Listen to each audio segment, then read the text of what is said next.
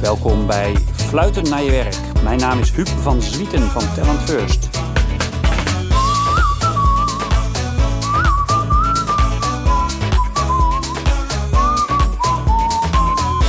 De Koninklijke Cosun. Misschien ken je het, misschien niet, maar je hebt er zeker wel eens wat van gegeten. Of dat nou Aviko aardappelen zijn, of iets met suikerbieten. Suzanne Jungjohann vertelt ons wat haar rol als CHRO bij dat bedrijf met zich meebrengt. En hoe zij de strategie van het bedrijf vertaalt naar de mensen. Luister mee met Suzanne. Suzanne, welkom. Dankjewel. Top dat je er bent. We kennen elkaar al een tijdje. En leuk dat je nu in de podcast bent. Wij hebben elkaar in verschillende werkkringen gesproken. Je zit nu bij Cosun. Dat zal niet iedereen kennen. Nee. Maar wat jullie doen kent ongetwijfeld wel iedereen. Want het is Suikerunie. Wat vroeger Suikerunie was, is onderdeel ervan. Aviko is onderdeel ervan. En het is de Koninklijke Cosun. Dus het is een hartstikke gerenommeerd bedrijf. Hoe lang bestaat het al? Volgend jaar 125 jaar. Dat gaan we natuurlijk ook goed vieren. Ja, dus iets inderdaad om trots op te zijn. En hoe groot is het bedrijf? Want het zijn dus verschillende labels, verschillende activiteiten. Ja. Nou, wat jij zei, is best wel onbekend eigenlijk. Hè? Ja. Dus vroeger Suikerunie noemen we tegenwoordig Cosun Beet Company. Dat we veel meer uit die bieten halen dan alleen suiker. Oh ja. Maar 4900 mensen wereldwijd. Hè? Best wel groot in Centraal-Europa en in China. Dus best een internationaal bedrijf. Ja. De brandnaam Cosun is nog niet zo bekend. Ook niet toen ik ervoor werd benaderd. Dus moest opzoeken. Ik dacht, wat is dat Cosun? Maar vroeger kon je op je verjaardagen zeggen dat je of voor Ahold werkte of voor Randstad of Nationaal voor Nederland. Dat was allemaal makkelijk. En nu heb je een ander verhaal uit te leggen. Daar ligt er nog een leuker verhaal. Maar ook veel uit te leggen, klopt. Ja. Hey, wat is het voor soort organisatie? Want 4900 mensen, maar is dat veel op kantoor? Of zijn er ook veel, het is coöperatie ook, hè? Ja. Waar zitten die 4900 mensen? Nou, bijzonder denk ik om te stellen is inderdaad de coöperatie. Dat is een andere structuur. Dus kleine 9000 boeren zijn onze eigenaren. Dat zijn allemaal bietentelers. Ja. Die telen overigens ook andere dingen. Het zijn soms ook gemengde bedrijven. Maar wat hen bindt is die bieten. En die leveren ze ook aan Cosun. Dus zij zijn onze eigenaren. 9000 zei je? Ja, rond 500, 9000. Zoiets. Maar veel zou je kunnen zeggen. Dus mooi bedrijf. En die hebben in alle wijsheid besloten dat ze niet alleen van suikerbieten suiker willen laten maken. Maar dat ze ook meer rendement, meer verdienvermogen hebben als ze daar ook een bedrijf aan toevoegen. Dat is in de laatste jaren gebeurd. Dus Aviko is ook al lange tijd bij ons. Duynie groep, een beetje een onbekend bedrijf. Ook maar een parel zou ik bijna willen zeggen van Cosun. Helemaal gericht op circulariteit. Dus alle reststromen die wij hebben, die worden nog verwerkt. En daar wordt weer veevoeder van gemaakt. Of daar wordt eiwit uitgehaald. En dat gaat weer de voedselketen in. Dus een fantastisch bedrijf als je praat over circulariteit. Hoe heet dat, zei je? Duynie. Ja. Dus dat is ook een mooi onderdeel. En dus waar zitten dan die mensen? Nou, deels maar op kantoor. Natuurlijk zijn er ook mensen zoals ik die op kantoor zitten of mensen ontmoeten. Ja. Maar ook heel veel gewoon in de operatie. Die zijn gewoon een biomassabedrijf, zou je bijna kunnen zeggen. Ja, heel goed om bulk, plantaardige bulk te verwerken tot producten, ingrediënten. We zijn gericht op consumenten. Dat is het Aviko-merk, bekend van frietjes. Ja. Overigens alleen in Nederland en nog een ander land waar we voor consumenten werken. Voor de rest is ook richting food service, Aviko. Maar daar zijn we bekend van. En de van Gilse suiker en stroop en wat je op je pannenkoek kiepert. Ja. Dat is ook van ons. Die is er niet groot mee geworden. Nee, precies, maar dat is eigenlijk maar een heel klein onderdeel natuurlijk van alle suiker die we produceren. Ja. En dan moet je veel meer denken aan de foodproducenten, de bekende waar wij aan leveren. Dus jullie hebben ook meerdere fabrieken of Ja, dus in Nederland hebben we 2 grote suikerfabrieken. Vierverlaten en Dinteloord. Ja. Dus Zuidwest-Brabant en het noorden. En naast Groningen, mensen die in Groningen hebben gestudeerd, die weten ook altijd, Vierverlaten, die fabriek, die ken ik wel. Ja. Puttershoek is dan voor de Van Gilse producten, dus echt een specialiteit. En in het buitenland hebben we ook gewoon plants. En voor Aviko geldt dat ook. Dus in Nederland, maar ook in Duitsland en op de grens Frankrijk-België hebben we een hele grote fabriek gebouwd voor. Hoe is dat voor jou? Want dat is natuurlijk niet een omgeving waar je... bij Ahold heb je natuurlijk wel een beetje ermee te maken. Maar je zit dus nu eigenlijk in een hele industriële omgeving. Of hoe moet je het zeggen? Hele productiematige omgeving. Heel wat anders dan NN of Randstad. Ja, dat klopt. Hoe is dat voor jou? Ja, dat klopt. Maar ik zoek altijd een beetje naar de overeenkomst. Je kunt er verschillen opzoeken, maar je kunt ook de overeenkomst opzoeken. Nee, dat klopt. Dus in die zin lijkt het misschien nog het meest op mijn tijd bij het Tempo-team. Dus als HR-directeur natuurlijk van de interstudenten en de vestigingmanagers. En Maar ook voor onze flexkrachten. En nu werken we ook weer samen met uitzendbureaus natuurlijk. Ook voor de operatie, maar ook voor kantoor. Dus dat is anders. Maar het maakt het trots op het bedrijf eigenlijk niet minder. Dus in die zin zijn er ook weer grote overeenkomsten. En afgelopen, wanneer moest ik nadenken, gisteren of eergisteren was ik bij de opening van de campagne. We zijn een campagnebedrijf. Dus dat heeft te maken met oogsten. Dus de bietencampagne. As we speak, bietencampagne. De bieten worden uit het veld gehaald. 20 september gaan we los. Dus dat is volgens mij dinsdag, woensdag. Ja. En nu werden dus de fabriek Bietentelers, de operators, de mensen die daar werken, die werden bij elkaar geroepen van, nou jongens, de campagne gaat beginnen. We denken of dat het zo lang duurt. Dit zal de productie ongeveer zijn. Denk aan veiligheid. Totaal ander ritme dan elders. Hè? Ja, dus dat vond ik heel leuk om erbij te zijn. Ja. Dus was het mooi dat ik die uitnodiging kreeg om daar zo gewoon rond te kijken en mee te doen. Ja. Ik heb toevallig net een boek gelezen over een binnenvaartschip. We zitten hier nu ook op een schip en er heeft hij een boek geschreven over een binnenvaartschip. De hele biografie van dat schip. En de bietencampagne speelde daar ook een grote rol. Want daar heeft dat schip ook heel veel in. Sinds een paar jaar doen we dat ook weer. Hè? Gaan we ook echt weer met bieten op schepen vervoeren. Oh, ja? En niet alleen over de weg. Dus in die combinatie. Oké. Ja. Hey, en daar zitten dus ook veel van die 4900 zijn praktisch gescholden dan waarschijnlijk. Hè? Ja. En hoe heb jij daar vanuit je HR-rol mee te maken? Dus je hebt waarschijnlijk een grote diversiteit aan soorten mensen die werken in het bedrijf. Praktisch gescholden meer in de productie. Hoog opgeleide of hoe moeten we dat ook weer noemen? Praktisch gescholden en wat was ook weer de term? Theoretisch, praktisch en theoretisch zou je kunnen zeggen. Ja. Want wat is jouw rol vanuit jouw CHRO-rol naar die praktisch gescholden? Wat voor dingen tuigen jullie daarvoor op? Hoe helpen jullie die groep? Ja, ik denk eigenlijk dat voor iedereen geldt. Hè? Het is heel fijn, even generiek over werk, zeg maar. Van wanneer is werk nou leuk? Als je weet waar je voor staat opgesteld. Als je het ook kunt. Hè? En als je de ruimte krijgt om dat ook daar een invulling te geven. En of je nou hoog opgeleid bent of laag opgeleid bent. Een belangrijke mate is dat. En dan komen nog dingen bij zoals leuke collega's en een mooie werkomgeving. Of er kunnen dingen bijkomen. En in essentie gaat het om, doe je waar je goed in bent. Weet je voor je opgesteld staat wanneer je het ook goed doet. En heb je daar bewegingsruimte in wat mij betreft.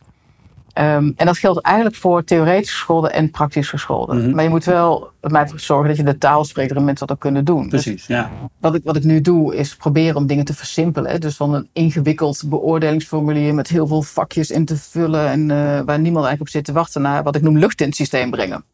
Dus het echte gesprek van waar gaat het nou eigenlijk om? Dus je hebt praktische gescholden, je zegt, joh, weet je, hoe draag jij bij aan de OGSM van dit bedrijf? Ja, dan denken mensen, joh, heb je het in godsvredesnaam over? Geen idee. En voor de mensen die dit horen en ook nu denken van, waar heb je het in godsnaam over? Dat staat voor Objective Goals, wat was het ook weer, OGSM? OGSM Strategy Measures, hè?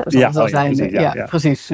En dat is per iedere businessgroep. Beste groep heet bij ons of Aviko en de Beat Company. Is natuurlijk mooi ingevuld, dat is doorvertaald naar functionele gebieden en dat is allemaal goed uitgewerkt. Maar als je dat gevraagd aan de gemiddelde operator, dan zeg je, waar heb je het over? Ja. Dus misschien hebben ze ooit van de OGM gehoord. Maar ook voor een theoretische school, dat maakt het eigenlijk niet uit. Het gaat er eigenlijk om van hoe draag je bij aan jouw team? En als je weet hoe je bijdraagt aan je team, dan weet je eigenlijk ook waar je team dus voor op staat gesteld. En hoe je bijdraagt aan het bedrijf. Dus het gaat volgens mij om een paar essentiële vragen. En ik denk dat je nog meer bij praktische school dan bij theoretische school dat ook gewoon down to earth moet houden. En niet te ingewikkeld moet maken. Ja. Nou, iedereen wil natuurlijk gezien, gehoord en gewaardeerd worden. Ja. En dat kan eigenlijk alleen maar als je weet waarvoor je opgesteld bent en dat daarin wordt meegekeken Ja. En er kan bij ons soms wel eens uitdagingen in zitten. Want het mooie aan Cosun, het is echt een prachtig bedrijf, ik zei 125 jaar, is dat er ook veel mensen wel relatief lang werken. Dus we zijn een hele fijne werkgever. Mensen hebben het heel erg naar ons zin. Waarderen elkaar ook. En dus daar scoren we eigenlijk heel goed in. We zitten wel lang in hun rol. Ja. En dan moet je elkaar wel scherp houden. En niet in gewoontes vervallen. Dat je altijd maar gewoon ieder jaar tijdens iedere campagne eigenlijk hetzelfde gaat doen. Maar even scherp blijft van, joh, zijn er dingen veranderd? Of hoe kan ik beter bijdragen? Hoe kan het efficiënter of effectiever? Maar hoe doe je dat? Want ik kan me voorstellen dat die groeven dan ook diep zijn waar mensen in zitten. Hè? Als mensen lange dienstverbanden hebben en kom jij van we gaan elkaar scherp houden. Hoe doe je dat dan? Ja. Want dat is niet één knop die je indrukt. Want dan weet je dat nou houdt iedereen elkaar scherp. Maar dat zit toch ook wel een beetje in het gesprek hebben over, wat zijn we eigenlijk aan het doen en hoe draag je bij? Dat is wat mij betreft ook wel in een beetje mobiliteit in het bedrijf brengen. Dus een keer wat anders gaan doen, een andere job gaan doen, een andere afdeling, een andere ploeg. in die samenhang vind ik super belangrijk. Ja. En dat was geen automatisme bij ons. Mm-hmm. Dus dat is denk ik belangrijk. We hebben ook echt gewoon veel aandacht voor talentontwikkeling. Want dat was eigenlijk een beetje bij ons onderbelicht. En toch ook wel iets meer op de performancecultuur. Van waarom staan die in opgesteld en hoe dragen we bij natuurlijk. Ja. Volgens mij zit jouw microfoontje is een beetje afgezakt. Piet, wat denk jij daarvan? Goed? Gaat goed zo, mooi. Dit stukje gaan we eruit knippen. Ja. Behalve als we het vergeten. Dat kan natuurlijk ook dat Piet, onze editor, het vergeet. Dan zien we het vanzelf. Precies. Het zijn niet hele onkuise opmerkingen. Dus dat valt wel mee. Ja, let's go. Hey, staan mensen daar... laat ik het anders vragen. Laat ik hem een beetje meer openstellen. Waar loop je dan tegenaan als je dat wat meer wil? Die cultuurverandering, hè, die je zegt. Van meer naar performance-based, mobiliteit binnen de organisatie. Waar loop je daar dan tegenaan als je dat meer wil gaan stimuleren? Ja, dus ik praat nooit zo over cultuurprogramma's. Want ik denk, cultuurprogramma's, uiteindelijk gaat het gewoon om gedrag wat je laat zien. Ja, een gedragsprogramma. Ja. Precies. Dus dat doen we eigenlijk door een aantal dingen tegelijkertijd te doen. En dat kan natuurlijk best wel een beetje eng zijn voor mensen. Of bedreigend zijn. En als ik langskom en op mijn tamboerijn ga slaan en zeggen... en nou zul je allemaal bewegen, dan gebeurt er natuurlijk niks. Dan weet je net goed als ik. Dus dat gaat niet gebeuren. Klinkt wel heel gezellig. Ja, klinkt alsof ik met mijn tamboerijn voorbij kom. Ja, ik zie het ook voor me. Dus dat zit echt ook wel in een goed voorbeeld. Hè, waar we nu echt mee bezig zijn. Dus ook de managementteams van de businessgroepen daar wat wijzigingen in brengen. En mensen aansporen ook andere dingen te gaan doen. Ja. Nieuwe mensen van buiten aan te nemen. Maar tegelijkertijd ook het oude waarderen. Dus dat vind ik ook belangrijk. We zijn nieuwe mensen aan het aannemen. Maar het is een prachtig bedrijf. En dat moeten we niet vergeten. Nee, dus we moeten dat... We zijn hartstikke succesvol. Hè? Vorig jaar prachtige resultaten. Dit jaar ziet er ook goed uit. Zoals het nu naar uitziet, krijgen we goede resultaten. Ja. Dat moeten we ook zeker gewoon blijven koesteren. En trots op zijn. En tegelijkertijd wil je meer richting performance. We hebben een gigantische uitdaging. Ik kan direct iets vertellen over strategie. Gigantische uitdaging in het portfolio. Hè? We gaan echt een change maken van... We nu zijn een carbbedrijf, suiker en friet. Naar ook ingrediëntenbusiness. Ja. Fiber, plantaardig eiwit. Biobased materialen. Ja, het is fantastisch dat plantaardig en die circulariteit die we in ons bedrijf hebben. En helemaal op de golf die nu speelt natuurlijk. Of zeker. Dus dat is echt wel, mensen vinden het natuurlijk interessant om aan bij te dragen. Ja. En ik kan me ook voorstellen als jij dan inderdaad met je tamboerijn komt. Dat iedereen zegt van maar wat is het probleem? Het gaat hartstikke goed. Kijk naar de resultaten. Wat wil je nou, Suzanne? Ja, precies. Ja. Dus als je niet oppast is dat het. Hè? Dan sla je op je tamboerijn en mensen ik heb geen idee waar je het eigenlijk over hebt. Nee. Dus daarom is dat we nu aan het doen zijn met uitleggen welke change we eigenlijk doormaken. Hè? Dus ander portfolio. Ook zorgen dat je genoeg centen verdient eigenlijk om te investeren ook weer. Dus dat moeten we echt doen. En de grote uitdaging ligt bij ons ook op sustainability. En dat zien mensen ook wel van heel dichtbij. Dus we hebben daar enorme kansen. We zitten natuurlijk in de hele keten. Hè. Dat is ook wat ons bedrijf anders maakt dan andere bedrijven. Namelijk, we kunnen beïnvloeden hoe duurzaam die bieten wel of niet worden gekweekt of worden geteeld. Dus dat is denk ik heel belangrijk in onze keten. Dus sustainability, maar ook in de fabrieken, maar ook hoe we ons gedragen. Daar hebben we natuurlijk zelf invloed op. Dus je hebt helemaal vanaf de boer die het oogst tot aan de consument heb je de hele keten in eigen beheer. Ja, ik denk dat is iets wat je uniek maakt. Ja. Dus wij kopen niet onze bieten in. Nee, precies. De bieten krijgen wij van onze eigenaren. En zijn die 9000 boeren trouwens allemaal in Nederland? Of, Ja, dus die eigenaren zijn allemaal in Nederland. Ja. En we zijn nu aan het kijken, hè, want het staat natuurlijk best...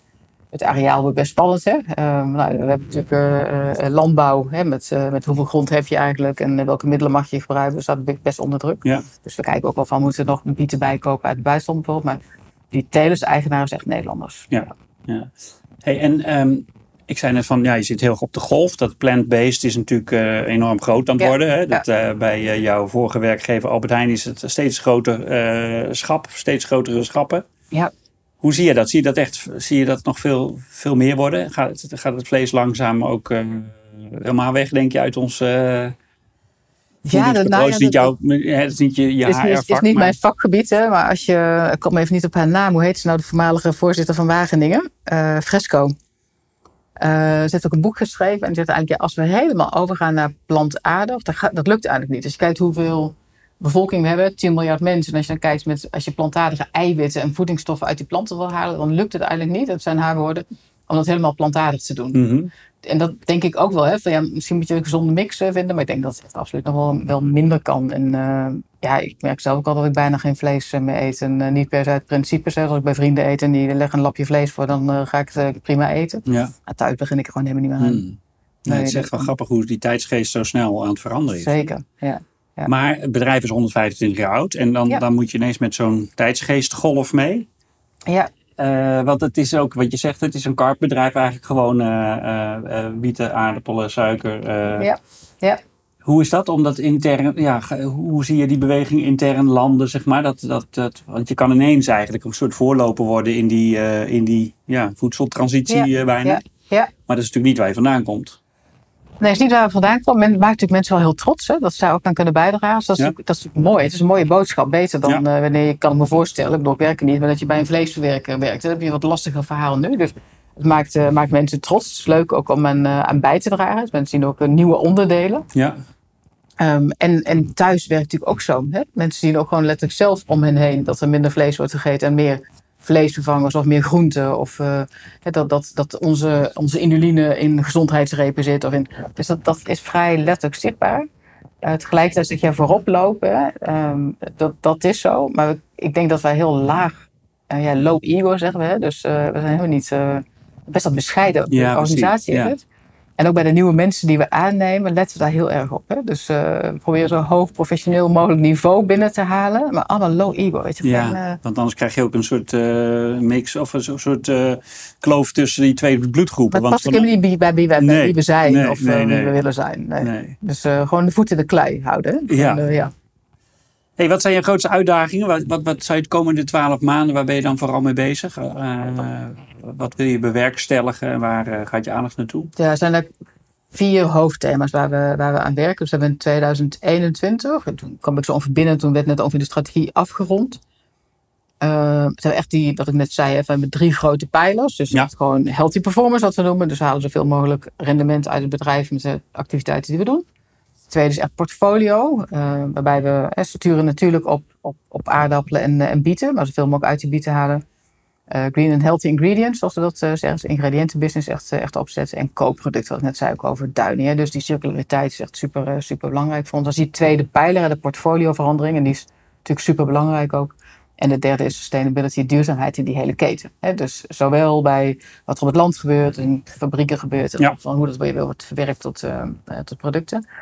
Nou, die strategie die staat als een huis en daar werken we heel erg hard aan. Dat is soms nog onbekend. Hè? Dus als je dan operator bent bij Aviko, in Steenderen in de plant en met friet bezig bent, wat weet je uiteindelijk van die strategie? En wat mij betreft hoef je hem echt niet te kunnen opdreunen als ik je 's nachts wakker maak. Ga ik ook niet doen als ik 's nachts wakker maak. Weer met die tamboerijn. Maar de essentie ervan, hoe je zelf bijdraagt eraan, is natuurlijk, hoe kun je dat beïnvloeden? Dus dat is een van de grote pijlers. En de hele doe ik samen met communicatie. Echt van hoe brengen we dat over de bühne? Is het allemaal duidelijk? Is het ook de impact duidelijk als dit de strategie is? Hoe we zijn georganiseerd? En welke zaken we dan belangrijk vinden? Welk leiderschapsgedrag we dan van je verwachten? Dat soort zaken. Maar dat is dus wat je net zei, hè, van wat mensen belangrijk vinden om aan fijn te kunnen werken. Is onder andere ook weten waar je voor opgesteld staat. Daar is dit een onderdeel van. Kan me zo voorstellen. Precies, het is hartstikke gaaf om bij te dragen. Maar moet je het wel weten. Ja, precies. Ja. Oh, mooi, ja. En dat bleek, we hebben een 2021 onderzoekje gedaan.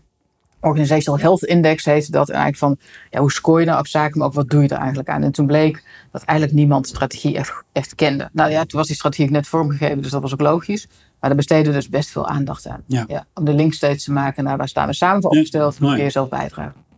Dus dat is 1. Tweede is eigenlijk, wat we noemen toch performance en accountability. Dus duidelijk maken, waar sta je nou voor opgesteld? Hè? Ja. En wat hoort er wel bij en wat hoort er niet bij? Ik zei net iets over die mooie lange dienstenverbanden. Maar dat betekent soms ook wel eens dat de dingen een beetje fluffy worden. Hè? Dus je doet je ding en ineens heb je er een taakje bij. Omdat je dat goed kunt. Of dat staat nergens beschreven. En dan kunnen dingen ook heel onduidelijk worden. Ja. En dat zien we op sommige plekken ook wel. En er komen ook privileges uit.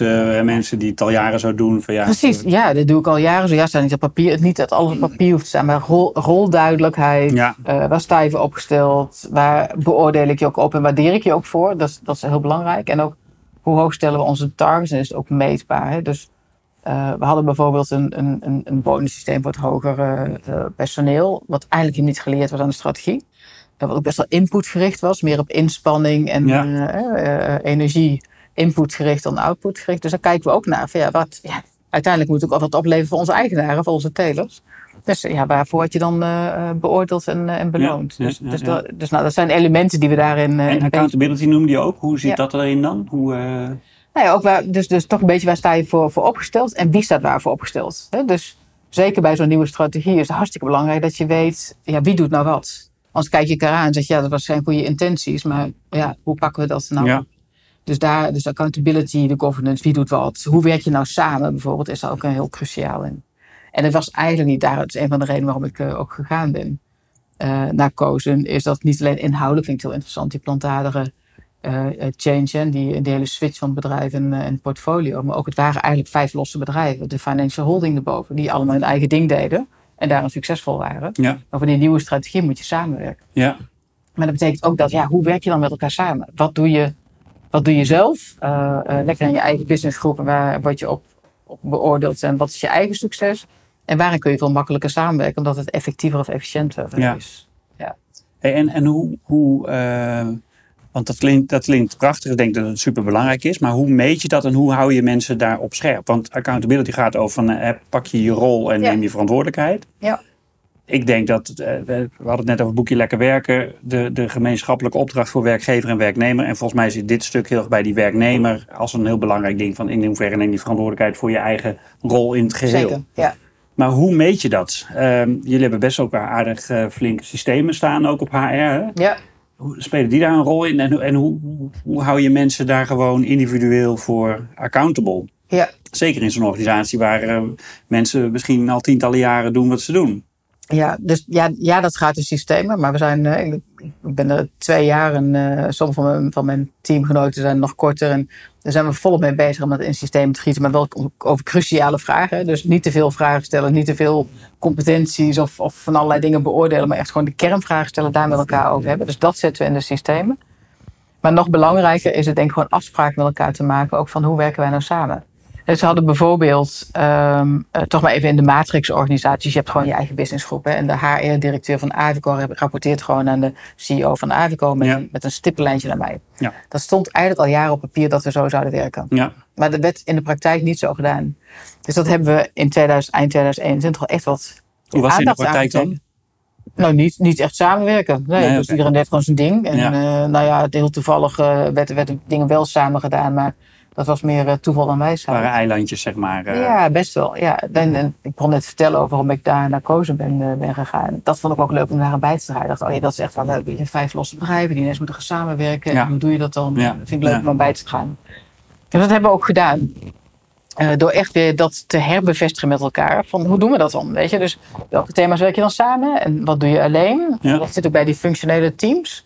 Maar dus die accountability in alleen of samen, of wat stem je wel of wat stem je niet af, dat is ook echt wel, dat doe je lerenderwijs. Dat je zet op papier, maar je moet echt wel gewoon soms ook gewoon ontdekken wat wel werkt en wat niet werkt. Soms stoot je gewoon keihard uit je hoofd als je iets alleen doet. Of duurt het veel te lang als je met elkaar samen doet. Maar door dat steeds met elkaar te bevestigen, dat helpt echt wel. En in die fase zitten we nu. En dat is ook een leerproces. Maar ik denk dat het voor op een aantal functionele teams hartstikke goed gaat. En een aantal functionele teams zijn ook net daarmee begonnen. Ja. Dus dat is ook een thema? Ja. Volgens mij was je een rijtje aan ja, dus de strategie. Ja, strategie het eerste. Ja, performance accountability. Ja. Super belangrijk. Derde is leiderschap. We hebben een heel leuk mooi programma ontwikkeld met Rotterdam School of Management. Echt voor onze een beetje top. Hè? Dus top 75, top 100, hoe je het ook noemen wilt. Ja. En die hebben eigenlijk 3 doelen. Dus 1 is community building. Omdat we waren natuurlijk losse bedrijven. Mensen moeten gaan samenwerken. Nou, dan is het wel fijn als je begint met elkaar goed te leren kennen. Dus in groepen van 25 gaan ze een heel leiderschapsprogramma door. Community building is 1. Tweede is echt gewoon kennis en skill building. Hè. Even over de communities. Je wil dat die leiders veel meer gericht zijn op de community building binnen de organisatie. Precies, dat is veel meer op het netwerk. Kijk, mijn mening is als je in de top van het bedrijf zit, dan zijn we opgesteld om het bedrijf succesvol te maken als totaal. Ja. Of je nou bij Aviko of Beat Company of Census of Duynie zit, dat maakt me niet uit. Op een hoofdkantoor. Samen ga je dit doen. En dan is het wel handig dat je weet wie eigenlijk wat doet in die verschillende bedrijven, verschillende plekken. Ja. Dat je met elkaar kunt samenwerken. Nou, we gaan dat je dat als eerste noemt. Maar dat is dus heel duidelijk vanuit dat er veel meer moet worden samengewerkt. Ja, zeker. Dus de community building. Tweede is echt natuurlijk gewoon skill building. Hè? Dus wat verstaan wij onder leiderschap? Er zit een 360 bij en alles wat daarmee samenhangt. En de derde is ook een gemeenschappelijke taal kweken. En die lijkt een beetje op community building. Maar Dat heeft weer te maken met die strategie ook. Ik in het begin zei. Ja. Dat we gewoon met elkaar weten van, wat is eigenlijk die story, hè? Wat is dan de OGSM? Wanneer zet je dat in? En wanneer hebben we het over targets? Wat is eigenlijk healthy performance? Of sustainability, wat valt daaronder? Ja. Dus die gemeenschappelijke taal vind ik ook heel belangrijk. Dus dat doen we samen met Rotterdam School of Management. Heel mooi programma. We zitten nu, groep 3 is net gestart. Mooi. En die groep van 25, je hebt er ongeveer 75? Ja, en dan zijn weer nieuwkomers, dus natuurlijk geen statische groep. Dus ik denk dat we na dit jaar 1 keer per jaar dat we voldoende zullen hebben. En na ieder programma evalueren we, scherpen we nog wat aan waar nodig. En heb je dan ook iets voor de groep daaronder? Want dat zal waarschijnlijk een nog grotere groep zijn met teamleiders. Want dat moet natuurlijk eigenlijk gecascadeerd, moet je dat door... Ja, dat zijn we nu aan het bouwen. Dus daar was wel een programma voor een beetje mid-career-achtig.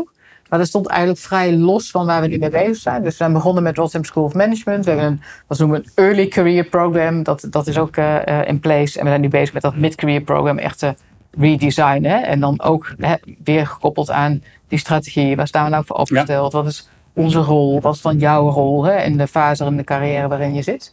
Maar het gaat natuurlijk ook over persoonlijk leiderschap. Wat doe ik met mijn team? Wat doe ik met bedrijven? Dus zo bouwen we dat. Maar idealiter heb je dat gekoppeld aan dat programma van RSM. Dat je daar in dezelfde taal spreekt. En dat doorgegeven komt. Daar hebben we ook niet alle 3 dingen tegelijkertijd gedaan. Want dan ben je ook een beetje... Dus eerst RSM goed neerzetten. En dan inderdaad de taal die we daar spreken. En wat zou je willen dat je over een jaartje of 3... Stel dat je over 3 jaar terugkijkt. Wat zou je dan willen hebben neergezet?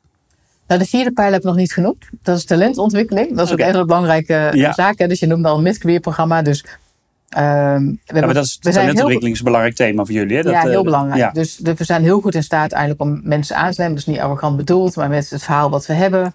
En we zijn ook een kennisintensief bedrijf. Dus ook mensen vanuit Wageningen of vanuit Delft. Die vinden het heel gaaf om bij zo'n bedrijf als wij te werken. Dus weinig last van de schaarste op de arbeidsmarkt, zeg je dat?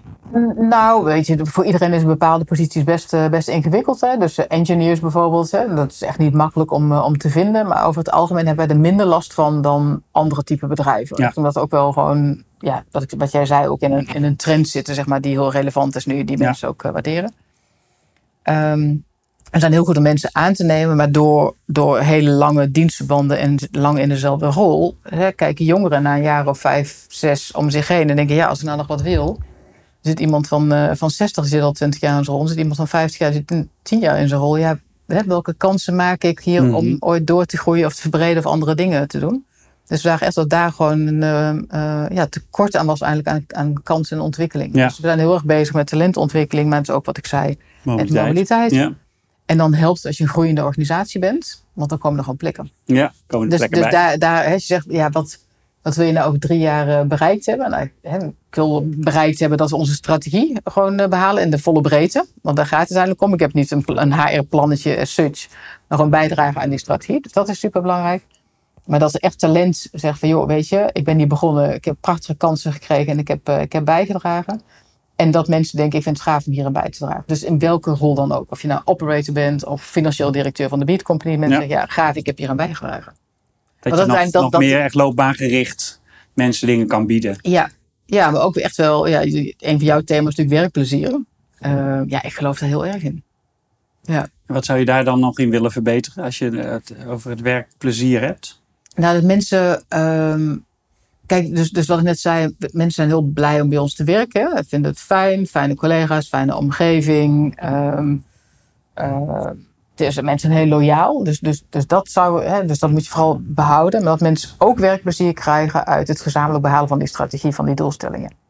Ja, dus dat is denk ik echt wel de kern van het hele verhaal. We noemen het ook een beetje winning people. Hè. Iedere dag gewoon hetzelfde, het beste uit jezelf halen.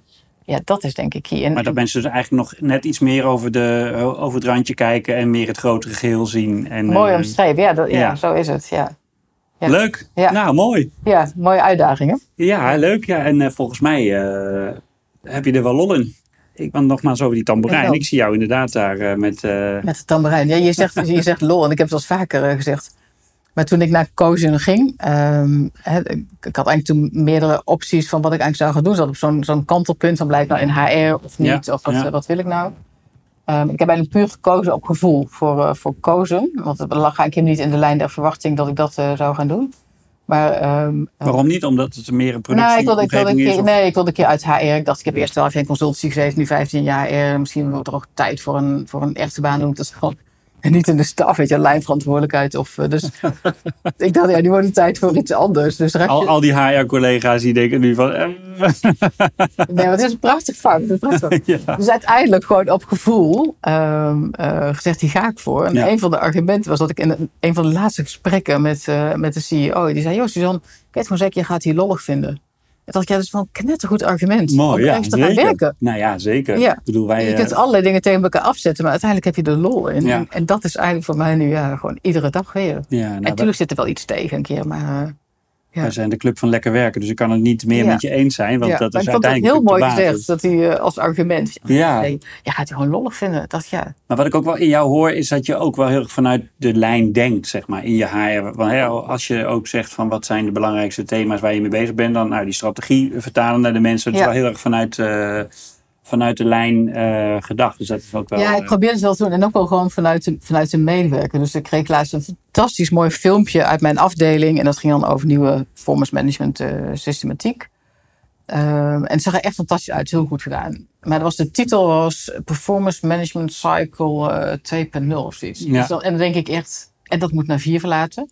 Er zitten een paar Groningse operators. En die zien dat dingen meteen van... Yes, waar gaat dit over? Ja. En wat is het geworden? Hoe hebben jullie het gereframed? Ja, het is nu de exacte titel weten, maar het gaat echt over prestatie en ontwikkeling. Jij prestatie en ontwikkeling. Dus het gaat over je mens zelf en hoe je bijdraagt en hoe je ontwikkelt. Dus die taal, weet je, moet ook echt wel opletten. Ja, je kunt jezelf goed serieus nemen in dit soort thema's. Ja, laten we daar vooral voorzichtig mee zijn. Met jezelf serieus nemen, ja. En niks ten nadele van mijn collega's, maar die waren gewoon met de Engelse tekst begonnen. Ja, nee, natuurlijk. Maar je kan helemaal in die termen vergeten dat je de brug moet slaan naar de mensen over wie het gaat. Ja, precies. Ja. Hey Suzanne, dankjewel. En succes. Laten we contact houden. En de volgende keer dat ik een zak Aviko uit het rek trek, uit het vriesvak, realiseer ik me, Cosun. Zeker. Nou, eet smakelijk. Geniet ervan. Dankjewel. Dank je.